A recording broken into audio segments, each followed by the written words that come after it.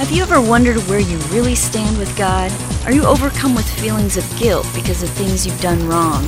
Are you tired of religion that focuses on rules that you can't keep? Have we got good news for you? It's time to listen in on some casual conversation with Mike Kapler and Joel Brueseke and discover what true freedom is all about. This is Growing in Grace. Okay, here we go. Growing in Grace, the podcast at growingingrace.org. Thank you for coming along with us. I'm Joel Brueseke, and that guy over there, Mike Kapler. We're sitting down for our weekly Growing in Grace podcast, talking about God's love, God's grace.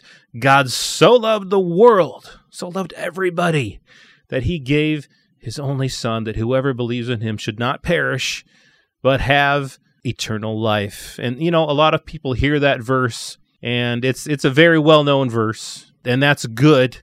And we also need to make sure that we include Jesus' words that followed that, for God did not send his Son into the world to condemn the world, but so that the world through him might be saved. Saved from what? Saved from their sins. That's one thing. God wanted to save us. Adam ate from the tree of the knowledge of good and evil against what God had said. Sin entered the world, Paul says, through that one action of man.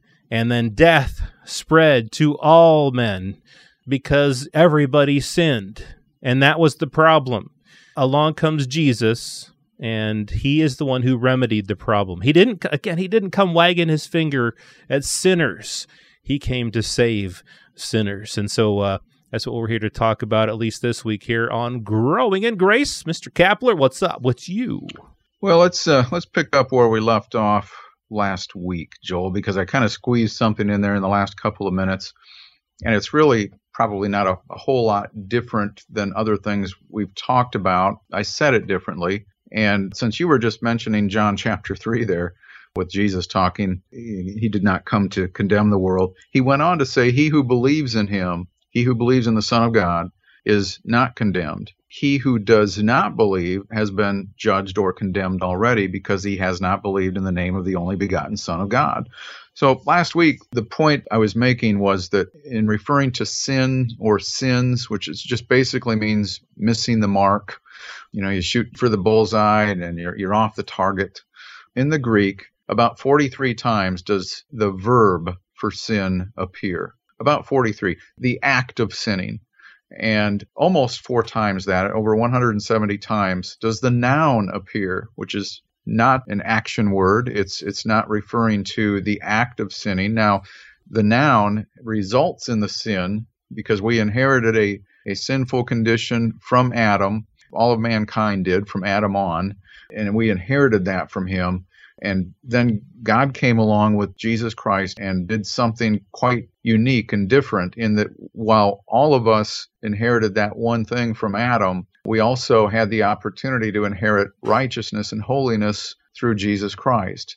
So the noun, the condition of sin that was in the human heart, has now been exchanged for a nature of righteousness. But the point I was making is that because the noun appears so much more, the sin condition appears so much more than the sinful action in the New Testament and in New Covenant writings. And why is that? Because that's really the big issue now. And you can read through the book of Hebrews to really pick up on a lot of this, which we've covered extensively in the past few months. But the issue of sin, the action of sinning, from the beginning of time until now and beyond, for all time, past, present, and future, the issue of sin has been dealt with by God through Jesus Christ at the cross. He was only sacrificed once, and he was sacrificed for all. So sometimes we sit around and say, well, I hope God will forgive me, or God will forgive you for doing that, brother. God's not in the forgiveness business anymore. He dealt with all of that issue at the cross and through the blood of Jesus Christ, because without the shedding of blood, there's no more forgiveness. And that's why it all had to be dealt with at that particular time. So the sin issue, the act of sinning on the subject of forgiveness, that has already been taken care of. The sins of the world have been taken away. They have been forgiven. And now it's just simply a matter of choosing whether I'm going to believe or not. And when we choose to believe, we receive new life, the very righteous nature of God. And that's who we become. Joel, maybe you can add something to this. I don't know. I don't know what you're saying there, man. Are you saying that I can just sin all that I want? Oh, man. Why did I not see that question coming? That's a question that, believe it or not, we get more often than we would like. Because I think that's what a lot of people think we're saying. Well, it's already been dealt with. And so we might as well, the noun's already been dealt with. Okay, so you might as well just go and sin all you want because it doesn't matter anymore. But no, I'm just being silly, of course. But I'm glad you brought that up, though, because that's the way people are programmed. Now, you and I have been at this for more than 20 years on this journey of grace. So we've had a whole change of mind here about this whole thing. But the point is, the reason forgiveness had to occur back at the sacrifice of Jesus Christ, the reason all the verbs had to be forgiven at that time was Jesus wasn't going to come back and do more sacrifices. See, if what I'm saying isn't true, the book of Hebrews says this in chapter 9. Jesus would have had to keep coming back and suffering over and over and over again. That's why the sins had to be dealt with. I said last week, the reason they had to be dealt with at that time and forgiveness had to be dispensed eternally at that time for the sin issue, the activity of sin, the verbs, the reason it had to be dealt with is because you and I cannot perform enough penance to make up for all of the different wrongful actions and thoughts that we will have. We can't do it, can't keep up with it. It had to be dealt with by God and by Him alone. So again, the issue comes back to the many references of the noun, the sinful noun, the condition of the heart, the sinful nature needs to be removed. And that happens through belief. Through belief, righteousness comes, and then salvation through a confession of Jesus Christ. Right, yeah. And so putting things in maybe a different way, and I think I'm standing in agreement with you here. We'll see. My perspective of things when we're talking about the verb, the sins that we commit versus the noun, the sin condition, I would probably word it this way, that the noun, let's look at the noun real quick here, just an example of it. Paul said, therefore, in Romans 5:12, just as through one man sin entered the world, and death through sin. That's the noun. So it's not like he wasn't talking about my sins that I commit. He just said that sin, this sin condition, entered the world, and death through that sin. And so death spread to all men because all sinned. And there's the verb right there. But he says, for until the law, sin was in the world, but sin is not imputed where there is no law. So this sin condition that came apart from me ever having sinned at first, this sin condition came into the world through the one man, Adam. And then death spread through that. And even before the law, sin was in the world, this sin condition, but it wasn't imputed to mankind without the law. But then when the law came in, it says in Romans 5:20, the law came in so that the transgression would increase, but where sin increased, grace abounded all the more. So we have this sin condition increasing. We have this sin that was in the world, not through what I had done, but through what Adam had done. That needed to be taken care of, and that was taken care of through the cross of Jesus Christ. It resulted in, like you were saying, sins. I think this is what you were saying, that it led to sinful actions on our part. And so what happens when I commit a sinful action?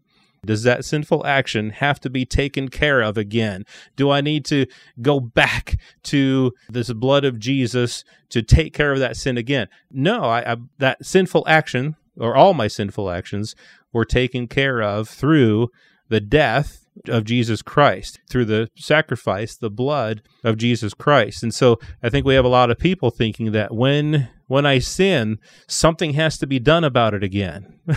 But if I'm reading you right, I'm thinking I'm agreeing with you that it was already taken care of by the blood of Jesus 2,000 years ago. There's nothing that can be done. We can't atone for it. We can't do enough to make ourselves right with God. It all goes back to the blood of Jesus. Correct. And that's where our focus needs to be.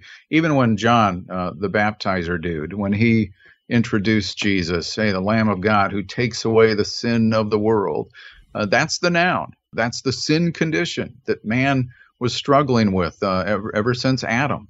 That was going to be taken away by Jesus. And what was it going to be exchanged for?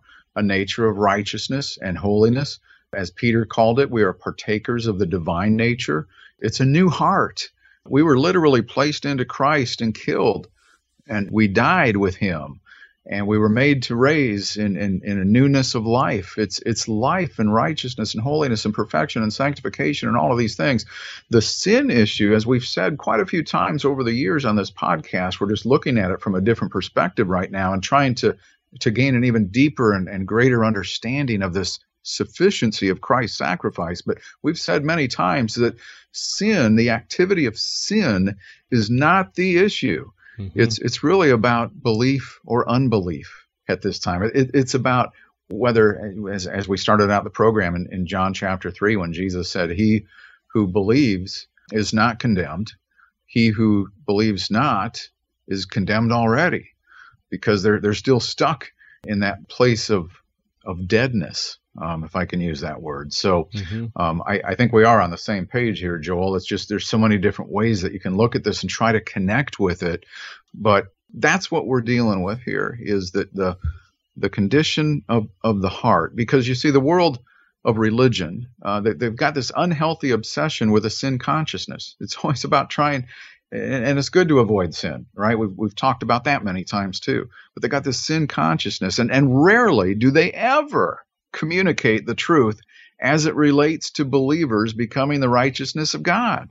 And that's where the focus should be. You know, again, like I said before, it doesn't matter whether you had millions of sins or one sin that was unforgiven, it wouldn't be acceptable before a holy God. That's why it was dealt with at the cross of Christ on the issue of sinful verbs, the act of sinning.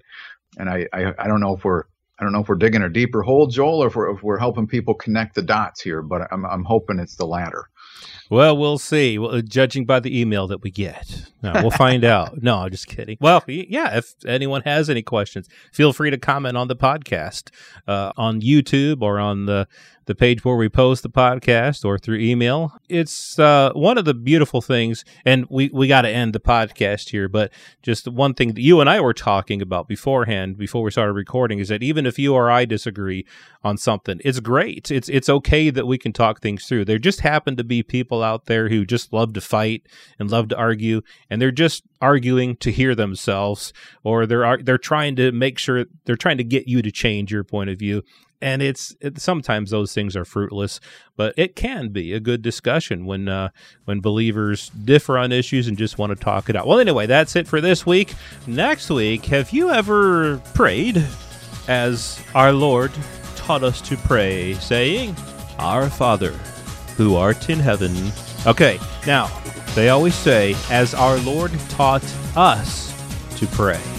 Well, hey, did our Lord Jesus teach us, Christians, to pray the Lord's Prayer? That's coming up next week, and maybe we'll spend a few weeks on that, on Growing in Grace. This has been Growing in Grace with Mike Kapler and Joel Brizicki, heard online through various internet sources around the world each week. To access hundreds of past programs, visit graceroots.org. Share it with a friend and listen again next week for more Growing in Grace.